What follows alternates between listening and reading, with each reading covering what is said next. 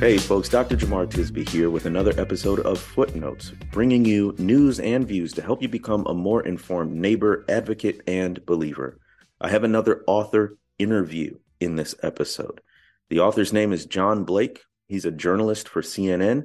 He's also biracial, black and white. And we're talking about his brand new book, More Than I Imagined: What a Black Man Discovered About the White Mother He Never Knew. From the book's description, it says it's an award-winning journalist who tells the story of his quest to reconcile with his white mother and the family he'd never met, and how faith brought them all together.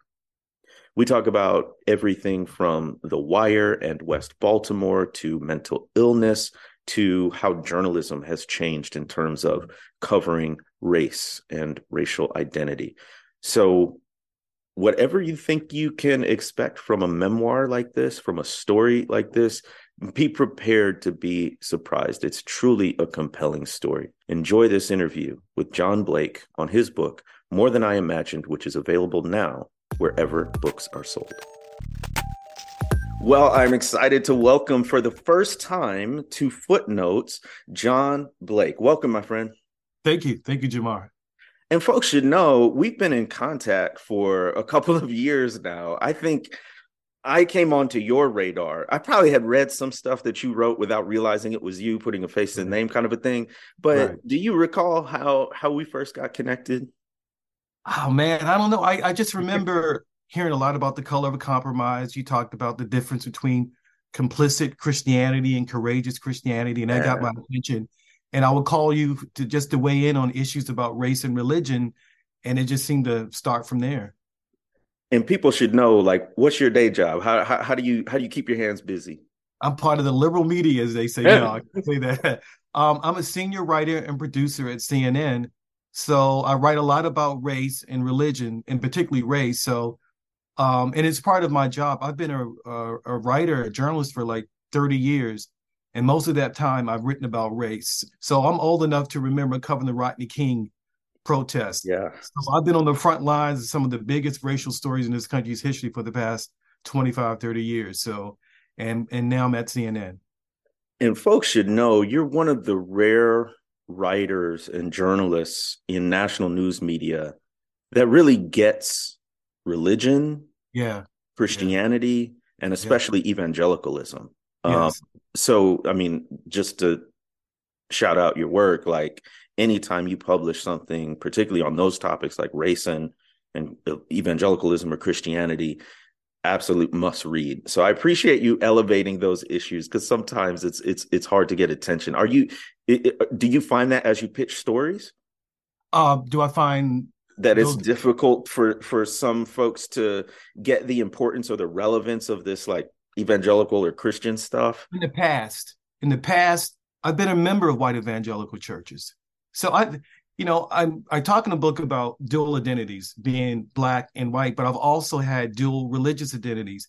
I grew up in a black Pentecostal church, so I'm familiar with the world of James Cone and Howard Thurman.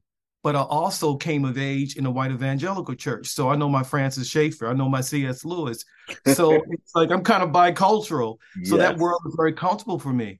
But in the past, as a religious journalist, the religion beat was considered something that it was not considered a glamorous beat. It wasn't that important. You wrote about sermons, church announcements. But, in the past couple of years, we see with the growth of Christian nationalism, which you have really written eloquently about, this is an incredibly important beat now. And so now the beat has become a lot more prestigious. So, yeah, I love writing about faith. There you go. Well, we're here to talk about your book, More Thank Than I Imagined: What a Black Man Discovered About the White Mother He Never Knew. What a title. I love it. you. As a writer, I'm always interested in the evolution of book titles. Mhm. So, as you recall, were there any other titles that y'all kicked around Good as question. No, no. That kind of came really early, and I have to give credit to Convergent, my publisher. They were on board with it. They didn't try to come up with their own titles. They were very open to it. And the title part of it, More Than I Imagined, comes from one of my favorite scriptures. God can do immeasurably more than we ask or even imagine, from Paul in the New Testament. And I love that scripture because it's something I experienced in my life where I grew up in West Baltimore. I never expected much out of my life. And as I Mm, grew older, all these beautiful things started happening to me. I was like, wow, this is more than I ever imagined. So that's partly the meaning. But the other part, of course, is when I met my mom and getting to know the white family members, my white relatives, that was way more than I imagined too. mm, So it kind of works on different levels. And I wanted to have a title that was optimistic, that mm. was hopeful, because that's so difficult to convey right now when you're writing about race. 100%. You kind of hinted at this, but here's a fun way to ask the question. What does The Wire and your Oh, childhood have to do with one another? wow, yeah. I grew up literally where The Wire is filmed, and I also grew up in the same neighborhood where Freddie Gray, a black man, was arrested. That sparked one of the worst racial violent protests in our country's history. So my neighborhood has become like this symbol of black anger, despair, the symbol of how intractable supposedly racism is, that it can't change. It's a permanent part of the landscape. So that's why I look at The Wire. And it's weird for me to look at The Wire in those episodes because I see that's my school, junior high school. Mm, Oh, that's the neighborhood. That's the corner I used to stand on to catch the bus to school. mm. Even some of the nicknames in The Wire, like Weebay, I knew a Weebay. I knew all these Oh, people. So it was very strange. And I wanted that to be part of the story because I wanted to show that this is a very unlikely place, one, to have a white mother, and two, to find racial reconciliation. Because the only stories that come out of West Baltimore are stories about racial despair. I mean, Ta-Nehisi Coates comes from West Baltimore neighborhood. So I wanted to kind of like show this is a different type of story, and that's what I tried to do. yeah. And from that perspective, how does your perspective of West Baltimore change or differ from the inside? How did you view it growing up? It wasn't the TV show that we all Right, saw. What was it right. like for you? It changed. In the beginning, growing up in West Baltimore, I saw community. Mm. It was people standing on the corners singing doo-wop songs at night. People on a porch, like the old ladies in their rocking chair watching people. Everybody out talking and laughing. People were poor, but everybody knew each other. Everybody knew everybody's business. But then it gradually changed, became more violent, and it felt more like you were being occupied by the police. Mm. Police helicopters flying around all the time, police brutality, mass incarceration, people getting arrested for nothing, cocaine hit, then assault weapons. People weren't fighting with fists. People were getting killed with assault weapons. Things got more dangerous. There's a line from The Wire where a guy says, the game is the same. It just got more fierce. That's what it was like. The game was the same. You had poverty, you had violence, but it just ramped up.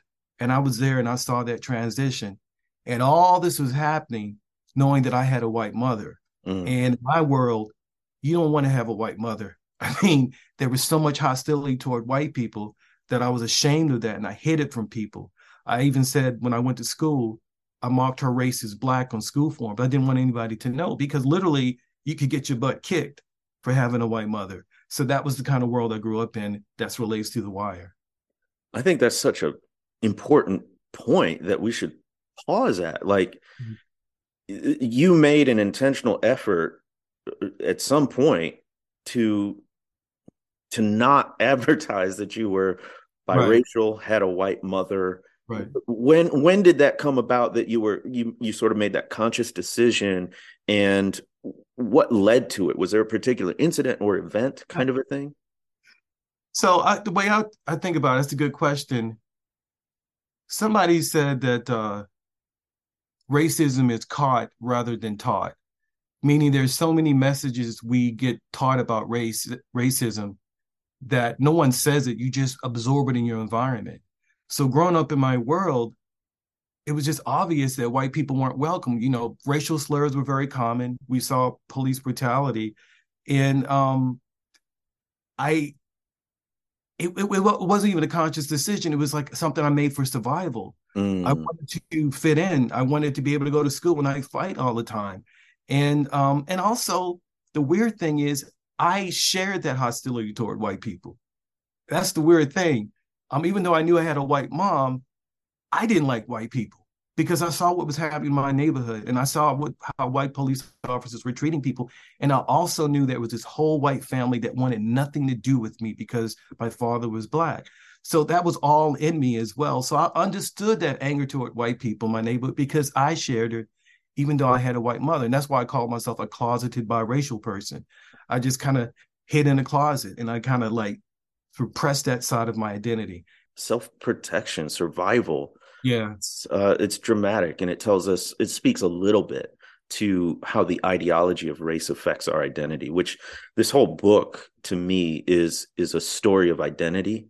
Yeah. It's a journey of Yeah. identity that in many ways you're still on, but you're also very courageously revealing some of the process in that journey.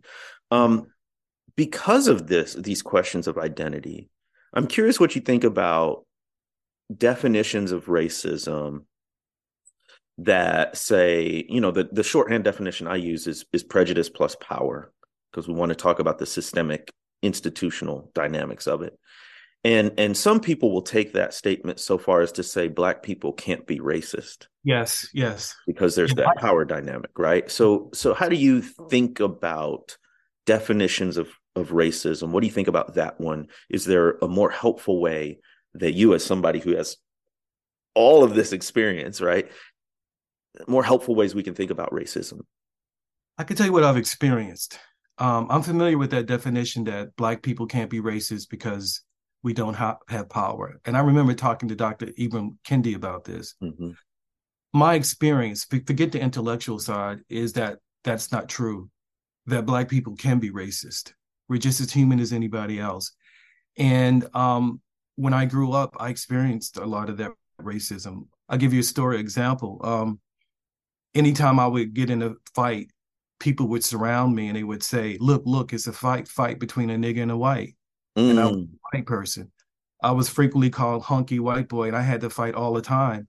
My younger brother was walking by the railroad tracks one day in Baltimore, and some people called a hey, white boy, and they took up these big chunks of rocks and threw it at him, hit him in the head, and he was bleeding and chased him home because he was light skinned. So I experienced that. Now, people might say that's not racism because they had no power. Uh, I just didn't experience it that way. And then you take it to another level. You say we don't have power. Did Obama not have any power? Does Clarence Thomas not have any power? I don't know if that definition of racism holds for me, my experience and intellectually. I mean, yeah, that's the best way I can answer that. That's exactly what I was hoping to learn from you. The way I typically express it is absolutely people of any race can have racial prejudice, Yeah. which, you can call that racism. The only Right. reason I talk any differently is because most of the time white people want to emphasize the attitudinal part and not Yeah. the institutional part of Yes. racism. So I find that, yes, I agree with you on that part. Yeah. So we've talked about this, that it's a powerful term, closeted biracial. Okay. uh, Tell us about your family. How did your parents meet? My parents met in 1963 at a time when interracial marriage was illegal in much of the country.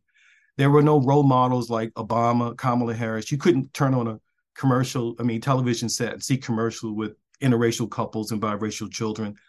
It was taboo. It was forbidden. A Black man could literally get killed for trying to court a white woman. But my father met my mom in a hospital. He worked there part time, and she was a nurse's assistant. And he just saw her and asked her out for lunch. And she said yes. And then they began to date. Now that just sounds so simple. But in 1963, for a Black man to do that and a white woman to accept, that was incredibly dangerous. Yes. And they went through a lot to do. They went through a lot of persecution, a lot of dangerous situations. But that's how they met. what was it about your father that made Yeah, yeah, so yeah. My bold? father's I don't know. okay. That's an excellent question, and I've wondered about that because my father was a merchant seaman, merchant Mm, marine. So he spent most of his time traveling overseas. And I think that's a key part to understanding why he was so bold. Part of it was here's a man who was born during the Great Depression, mm, grew up in Jim Crow era. He knew very well what could happen to black men. I remember him telling me about Emmett Till and how that shook him up. So my question is, okay, you know what happened to Emmett Till, and for those who don't know, black man who was young black man who was killed for allegedly whistling at a white woman in Mississippi. Why would you do that? And I think a key part of it was that my father spent most of his time overseas. mm, When you were traveling overseas in the merchant marines in the post World War II America, that was probably the most integrated space you could find as a black man. Because mm, overseas, there's no segregation, not to the extent of the United States. And he was treated as a man. And when he was on those ships, that was a different setting. Historically, black men in this country have always, not always, but have run away to sea to find the freedom that they couldn't find on shores. And my father was part of that tradition. I talk about uh, this book in my book. I talk about the psychologist in my book, a guy named Gordon Allport, and he talks about the nature of prejudice, and he talks about this social science experiment that they had in the merchant marines, where in the beginning, just before World War II, there was this merchant marine union that wanted to admit black members, and all these white members didn't want that to happen. There was tremendous resistance, but they admitted them. And they found something curious happen, that once these white sailors began to sail with black men, their racial attitudes changed and they became more accepting. My father was part of the first wave of those black merchant seamen that entered that union. And what oh, I'm saying in my book is that when that experience not only changed the white men, it changed him because he was accustomed to being treated like a man on the ship. When you're on the ship, it doesn't matter the color of the man. When you're being attacked by German U-boats or there's a storm at sea, you need to know that the man that you're with can protect your life. So it creates this egalitarian spirit and this acceptance that he experienced that he took home with him. So when he saw a white woman, he's like, hey, I'm a man. This is the way I'm accustomed to living. I'm going to ask her out. And that's what he did.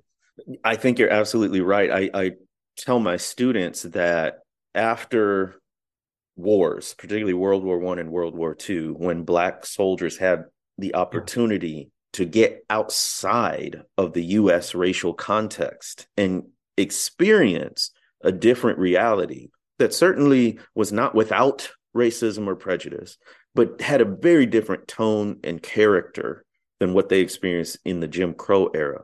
They would often come back more confident, demanding more rights. I mean, this is what Medgar Evers did. He comes back from World War II. He storms the beaches of Normandy. He comes back and he's like, I'm going to register to vote. Like, y'all not Right. going to stop me. You don't know what I've seen and I've been through.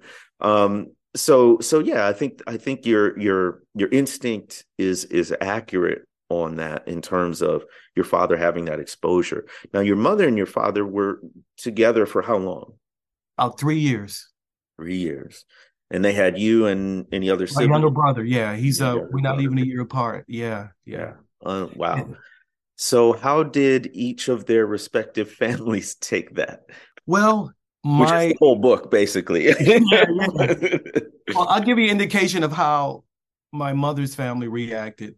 When my father went on one of his first dates with my mom, he asked a cab driver to drive him to their neighborhood, and he wouldn't do it because their neighborhood had a reputation for being so racist. It was a white working class neighborhood where if you were black, you walked in, you literally could get hurt or maybe even worse, killed. So when my father still insisted on going, when he knocked on the door, my mother's father answered the door, called him the N-word, physically assaulted him, and had him arrested.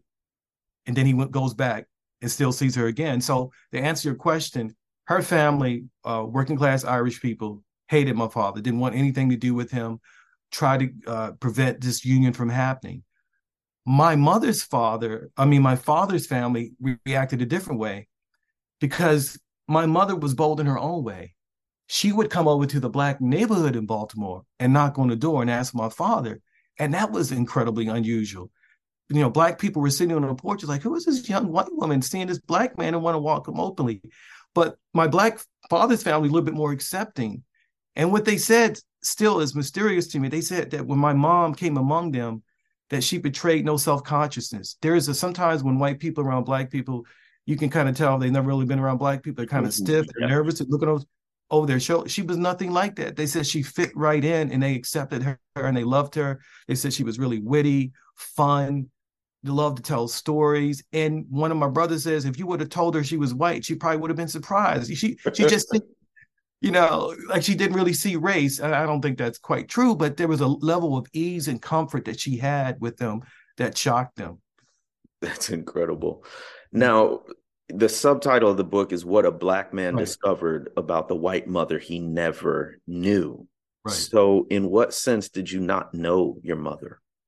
I did not meet my mom until I was 17. So where I grew up in Baltimore, she disappeared from my life not long after I was born.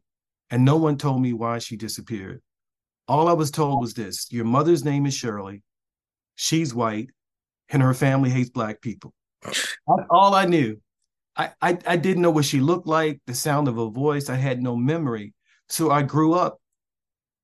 I mean, it was like this whole other side of my identity was amputated. I didn't know anything about her. And so I knew nothing. And then suddenly at 17, I'm on my way to college and my father comes to me and he says, hey, you want to meet your mom? And it's a bombshell. There's no preparation. We're driven out to this building in the outskirts of Maryland. And we go in there and we see her. And it's then at that moment we realize why we didn't see her, having a relationship with her, because where we met her was a mental institution and where we discovered that she had a severe form of mental illness called schizophrenia. That's the first time I met my mom. And even as we drove out to that mental institution that day, no one warned us. Nobody said, now listen, prepare yourself. It was just total shock. And so the rest of the story, to go back to your question, even though I met her, I felt like I still couldn't know her because of her illness. And the rest of the story is how I learned to know her and to see her despite her illness, to see past her illness, and to see that risk taker, that defiant young woman that my father recognized was still there. It just took me years and years to see it and to finally see her and to finally know her. Is the schizophrenia what caused your mother to leave? Was she having an episode? Did she want to protect you? Did your father say enough is enough? It's unclear. All I know about that is that her father was the one who institutionalized her. And I don't know if he institutionalized her because her illness was becoming worse or because he saw her with this Black man giving birth to 2 Black sons. I do know that from talking to my father that even when she gave birth to me, she was exhibiting signs of it. And so she was definitely exhibiting signs of it. Was it race? Was it mental illness? It could have been a combination of both that took her away. But as one of my relatives says, you would see this woman come to the house of my father's family, entertain people, command the room. And then he said, suddenly she just disappeared. No one talked about her. She was gone. And we were just left there. Knowing what your mother wrestled with, how has that affected your perspective on mental health and mental illness for yourself, for the outlook in general? 2 ways. I see sometimes some parallels between how people with mental illnesses are treated and how marginalized people like Black people are treated. In fact, I would say in some ways, people with severe mental illnesses, in some ways, I almost feel like they're still stigmatized in a way that's even worse than Black people. Only now are people starting to talk openly about having family members and friends who have mental illnesses. And so when you have a group of people that are treated with all these stereotypes and all these assumptions, that's kind of shunted aside. Nobody talks about them. I just saw that parallel between that and Black people. But the second part, the immediate thing that I experienced when I met my mom, and learning that she had this mental illness, is that the immediate effect it had on me is that it widened my racial empathy. For Mm. the first time in my life, I felt empathy for a white person when I met her. Before that, growing up in the world that I did, I didn't think any white person could understand what it meant to be Black, to suffer, to be treated with contempt, to be looked down upon. But as soon as I met my mom and I saw her in that hellish place in an institution, realized that she had been living there for most of my life, I thought, wow, I've never seen a Black person suffer like that. And so for the first time, that began to broaden my racial perspective in a way I don't think anything else could have. Wow. I want to talk a bit about your journalism career, but as sort of an entry point, this is maybe out of left field, but it's something that I think about as we look at public figures who exhibit erratic behavior. Mm-hmm. I'm thinking of Kanye West, yay. I'm thinking of Donald Trump, Mm-hmm. and we see what they do and what they say, and people sort of toss out these diagnoses Yeah. based on, people they don't know, or just what they see in the news.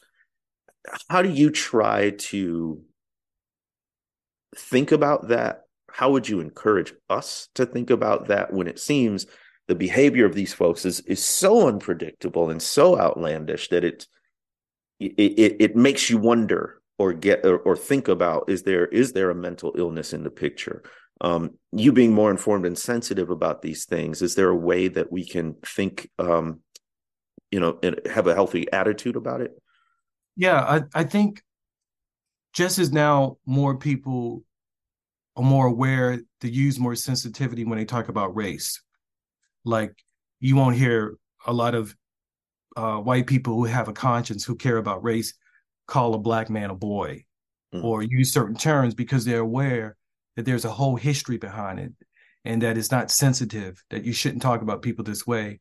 I think that we're at this point that we have to learn how to talk about people who are exhibiting signs of mental illnesses, to talk about them in a way that also displays that same sensitivity. So you talk about Kanye. I can't pronounce his new name, so just bear with me.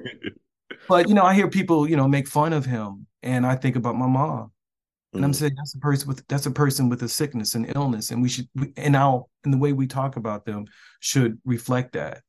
So my hope is that people will talk about them with more sensitivity. I'll give you another example. Somebody described my mother.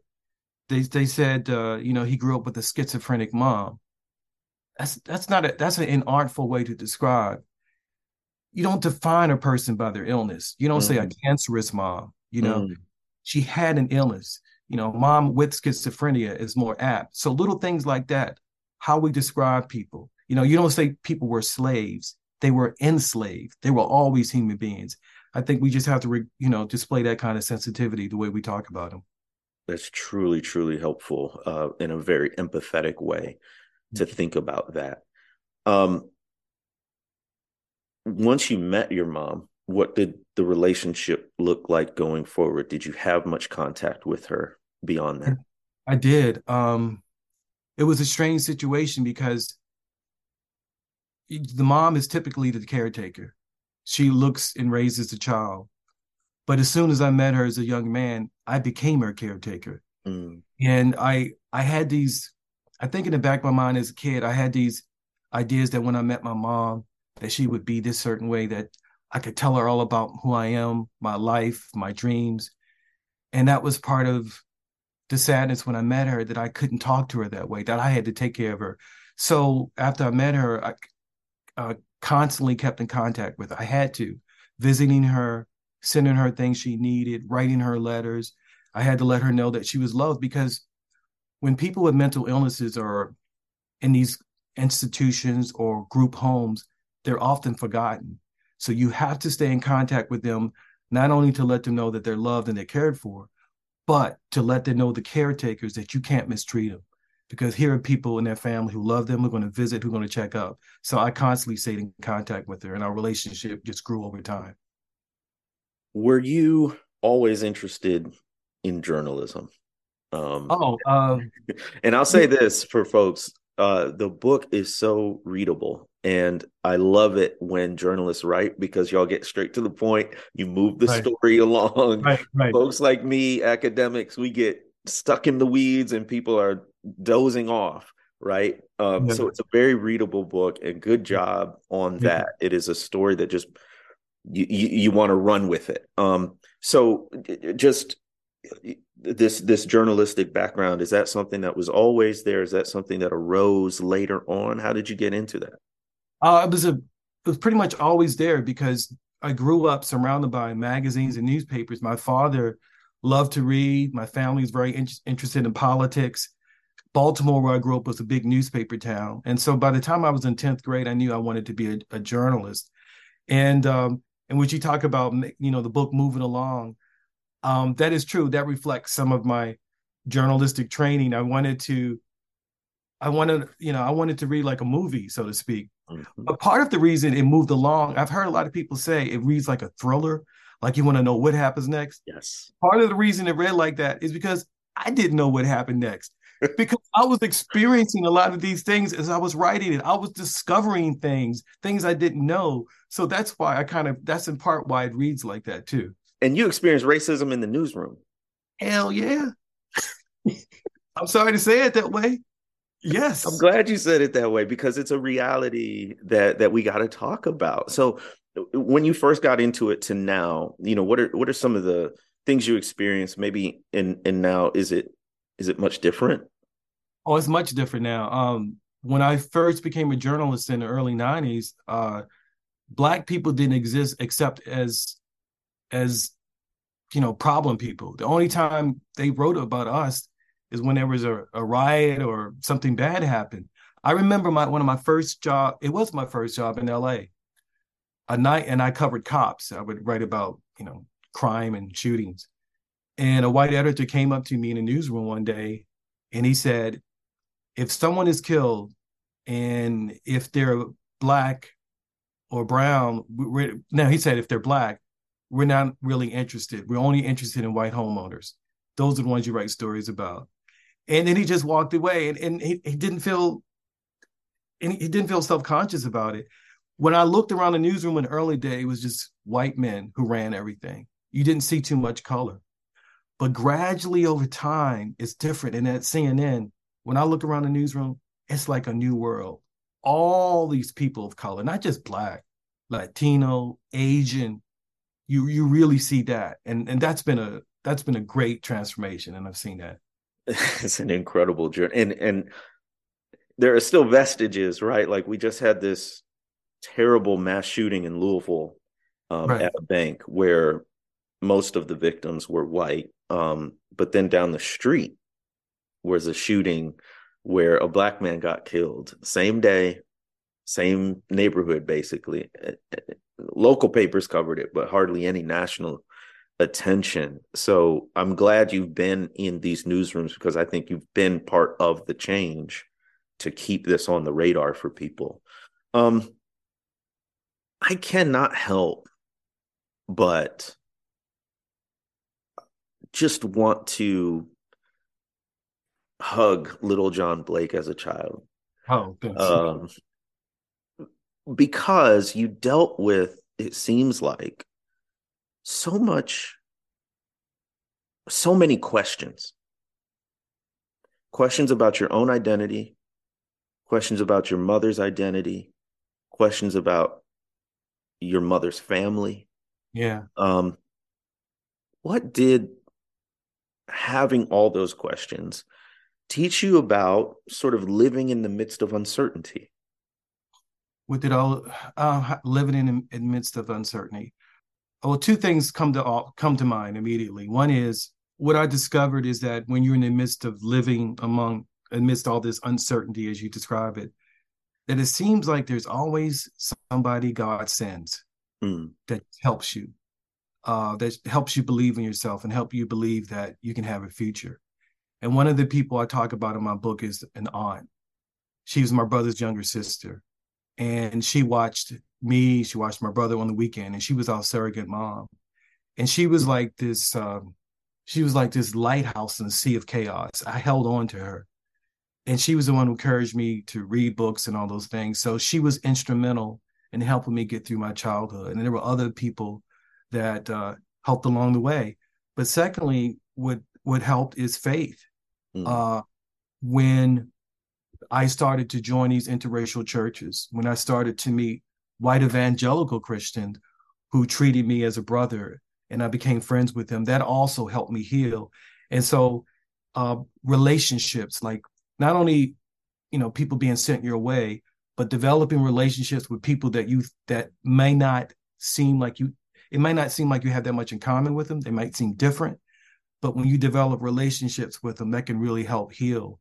And then finally, that's what happened with my white family members. I never thought that these people who rejected me, who called me zebra child, who called my father the N-word, that one day I would call them family, that we would have this loving relationship. And not only that, that they would teach me lessons in forgiveness and empathy. Mm-hmm. I never expected that. So, people in relationships, to me, those are key to getting through tough times. You use this term in the book, radical integration. Right. Can you unpack that for us? Yeah, that's a term coined by a scholar named Michelle Adams. So as I'm writing a book, I'm also thinking about not only my experiences as a man, like what enabled me to connect with my white family members when we had all these racial divisions, and why is it not happening in our country? And I started thinking, like, what do we need? Like, what really changes people? And I, like many people, experienced this huge letdown when I saw Obama get elected. I thought, man, maybe we're turning a corner. And then Trump elected, then January 6th, and where we are now. And I kept on asking myself, like, what is the missing ingredient? What did I learn from my family experience that maybe we could apply? And that's when it came to me. I was like, the things that really change people are relationships. Facts don't change people, relationships do. And I began to read a lot more King. I began to read a lot of the people like Gordon Allport, who talked about integration and what it meant. And I came across Michelle Adams' paper on radical integration. And to me, it cleared up what I thought about integration. I thought integration meant assimilation, that Black people were expected to be more docile versions of white people. Michelle Adams says, no, what we need is radical integration. Integration is also not just about sharing space, but sharing power. We don't give up our culture. We don't give up these things. And that's what this country needs. And so I use that term because I felt like that's partly what I experienced as a man that helped me get over this white hostility toward white people. I went into these integrated setting with white people, but they weren't expecting me to be assimilated. They accepted myself, my culture, my anger. And that was an experience of radical integration that really changed me. And I think we need more of that. I wrote a story this Sunday, and I said that any attempt to address racism cannot forget this one elemental lesson, that relationships, we have to emphasize that too. Now, that's a dangerous message for a Black man to say, because there's some people who will say, oh, you're saying we don't need justice. We don't need policy. No, I'm not saying if Black people hug white people, racism will disappear. I'm just saying that we can't give up on trying to create these interracial communities and relationships, because that's also an indispensable part of fighting racism. I can give a white person your book, Kendi's book, all these things. You can take them to a protest, all these things, but I don't know if that will change people as much as them being in a relationship with a Black person, an intimate, sustained relationship, and in a community. I think that's really important, and we've forgotten that. In my second book, How to Fight Racism, I talk about the arc of racial justice. And ARC is an acronym that stands for awareness, and the R stands for relationships, and the C is for commitment. And I agree that we can't forget the importance, often the centrality of relationships to working for justice. And I think actually if conservatives miss the systemic part, which falls under the heading of commitment in the arc of racial justice, then I think progressives sometimes miss the relationship part, Yeah. as far as interracial and whatnot, because precisely what you said, they would interpret an emphasis on relationships or prioritizing of relationships as Black people and white people just hug and racism will go away. That's not what you're saying, but I do appreciate you bringing up the importance of relationships. And on that note, you mentioned anger. Yeah. You could have just expressed the anger in the book and left it there. Right. You took what I would term a much more irenic approach, a much more peacemaking, bridge building approach. Um, is that is that just who you are? Is that something you had to get to? How much of an intentional choice? Why did you take Uh, that approach? it's not who I am because I experienced a lot of anger growing up, and I still feel it. Like, someone asked me the other day, they said, it's really good that you're not angry anymore. I'm like, nah. And I said, I think there are instances where I should be angry. It's healthy to be angry. If I see a Black man being suffocated on the video by a white police officer, I should be angry. I should be angry that people are afraid to go outside because they're afraid that they're going to be the victim of a mass shooting and children are being blown away in schools. I think there's a healthy anger that is totally okay. Jesus cleared the temple, right? He Mm. was angry, you know? But what I don't want to do is become consumed by hatred, where I generalize about a group of people. And to try to get to your question, I found that the anger I experienced prevented me from seeing how the white members of my family were so sorry about Mm. what they had done to me and my brother when we were kids. I was so angry that I couldn't see it for years. It prevented me from connecting with them when they were trying to connect with me. And one of the things that helped me deal with my anger was a guy named Howard Thurman. I remember when I read Jesus and the Disinherited, and he talked about how if you become angry, and I'm paraphrasing, that in a sense you have let your oppressor control you, that when you give in to anger, and that the Sermon on the Mount is a lot about dealing with anger, and that Jesus was a oppressed person. Jesus would understand what it meant to be Black in the Jim Crow era. He knew that type of humiliation and anger that you had to live with, and that he's like, you have to get past that. So that really helped me, and it really helped me connect with the white members of my family. But don't get me wrong, I think there's times when we should be angry. There's nothing wrong with it. But what I was trying to avoid is a type of anger where I just couldn't see how these white members of my family were reaching out to me in these credible, moving ways, and I couldn't accept it.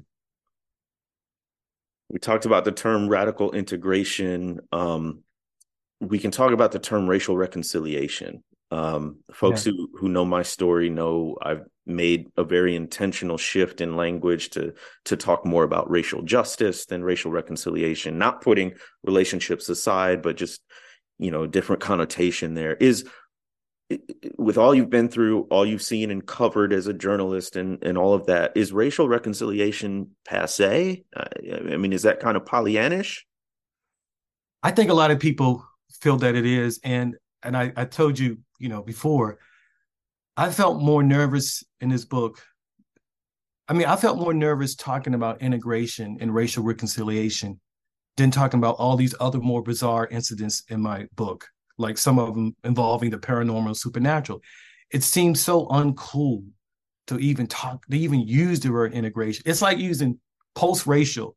It's Mm. like saying, let's go to the Blockbuster video store tonight. I mean, it's like from another era. But I think to myself, I mean, I've been on the front lines of writing about race for a long time. I've seen one racial reckoning after another come and go. Mm. I've seen all these brilliant people like yourself in your books come out. They change people, but not enough. I've seen the videos. They don't change people. I feel like you need to have those relationships. It has to be part of the toolkit. We can't abandon that. And if we don't have that, we're going to have what we're having now. I think of a little story I heard. I've been reading about LBJ, the president, because I've been trying to understand, like, what were people thinking in the 50s and 60s when they started to talk about the term integration. And he said something interesting. He was talking to Bill Moyers, the journalist who was his press secretary at the time. And he said that the opposite of integration is not desegregation, but disintegration, a Mm. nation unraveling. Meaning, in a multiracial democracy, when you have people living separate and apart, you things you don't have that connective tissue that you need for democracy, and things unravel. And what does that unraveling look like? I think it looks like exactly what we're seeing now. It's exhausting to live in a country with so much violence, so much racial divisions, people living apart. That can't continue. So that's why I do think that racial reconciliation should be part of what we talk about, and not just racial justice, which is kind of part of it. Absolutely. On a practical level, do you have suggestions Yeah. for what we do? Here's I think one of the key findings. I talk about the psychologist named Gordon Allport in my book. He talks about this thing called contact theory. And what he says is that people have this idea that racism is like a intrinsic in human beings. Like, this is just part of who we are. We can't conquer it. Allport is like, no, we have plenty of social science, plenty of studies to show that racial prejudice can be reduced. And one of the ways you do it is kind of an odd way, is when you get groups of people together to talk about race, that's good, but it has limited impact. But you get people of different races together who have a history of, hostility, but you get together for a larger common purpose to work on something together. That's when the magic happens. That's when a lot of racial prejudice evaporates. Now, that might sound abstract, but consider this. Remember the movie Remembering the Titans with Mm-hmm. Denzel Washington? Okay. Story, black and white players integrated. A high school is trying to integrate in the early 70s. They can't stand one another. But when they join the team for larger purpose and they try to win a championship, they see each other's common humanity. And that's when the racial prejudice evaporated. I think we need to create spaces in our public life when we can bring people of different races together. Example would be like a program of national service. Why Mm. not have something like a modern day civilian conservation corps that we had in during the New Deal, where we pay kids 2 years, we'll pay your way through college. If after you get out of college, you give us 2 years of national service. Think about the power of bringing black, white, brown, rich, young, Republican, Democrat, independent, all these people together, united in being an American for a larger purpose to improve the country. I think things like that could go a large way to helping us. I absolutely love that you said that on this podcast and in the book, because I've come to the same conclusion. Yeah. I think one of the ways we've gotten off track, and that has given something like racial reconciliation a bad name, is when churches or institutions pursue unity and diversity for diversity's sake, Mm-hmm. without some broader mission or Yes. cause that brings them together. So, for instance, I'm in this working group of theologians and historians. We found this long lost journal of a white abolitionist. He kept this journal from 1839 to 1841 while he was on a missions trip with Black Christians to Jamaica. And what we're looking at is how, in the antebellum era, they were able to foster a healthy, not perfect by any means, but a healthy interracial cooperation.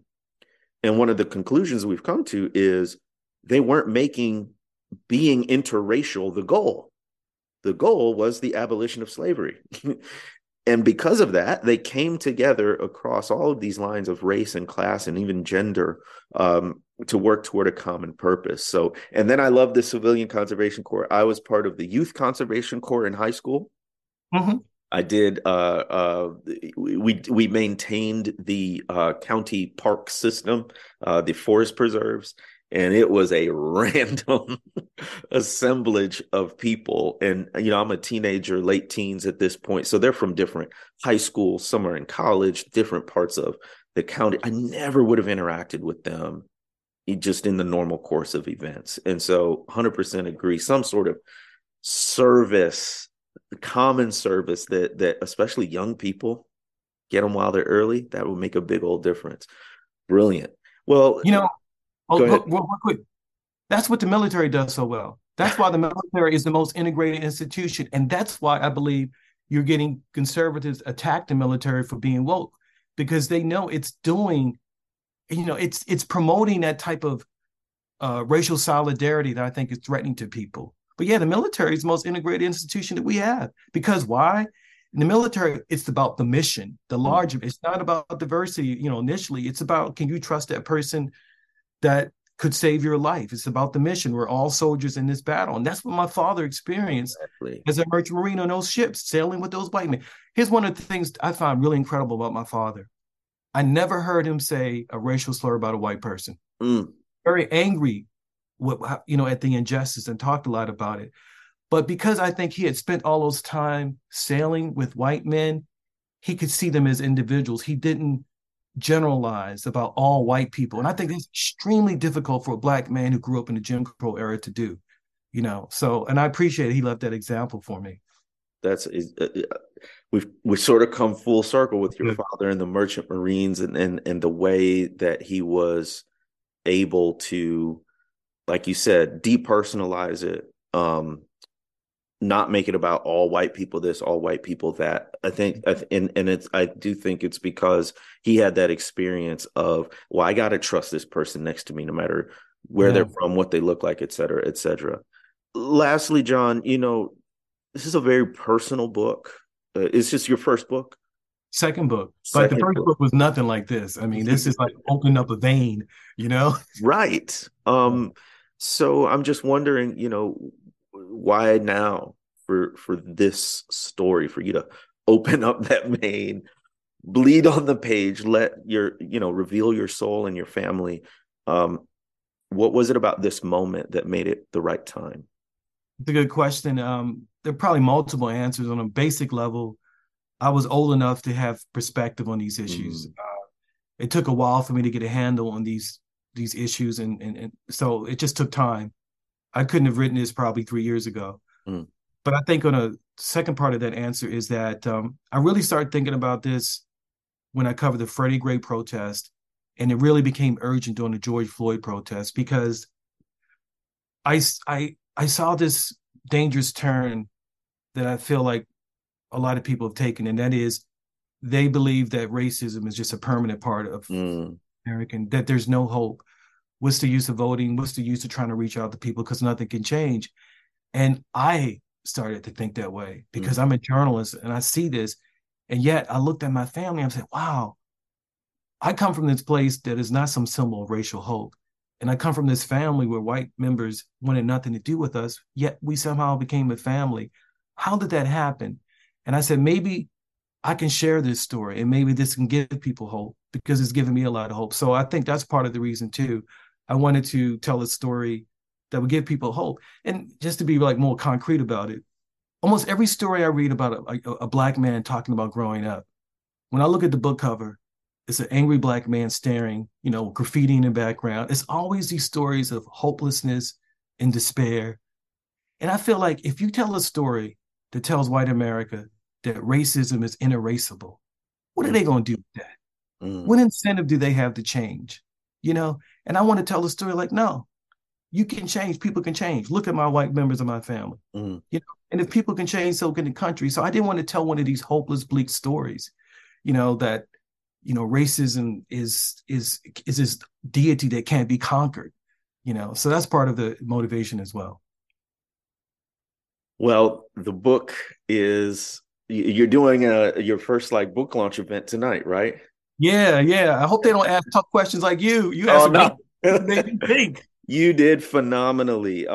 Really, thank you for the gift of this book. Our stories are sacred, and like you said, it's a very vulnerable place to be, to share it. And my hope is that it does give people hope. You're not, unaware of the difficulty of the racial impasses in our nation, but yet you are the living embodiment of how people can change and come together. So I do hope folks receive that for you.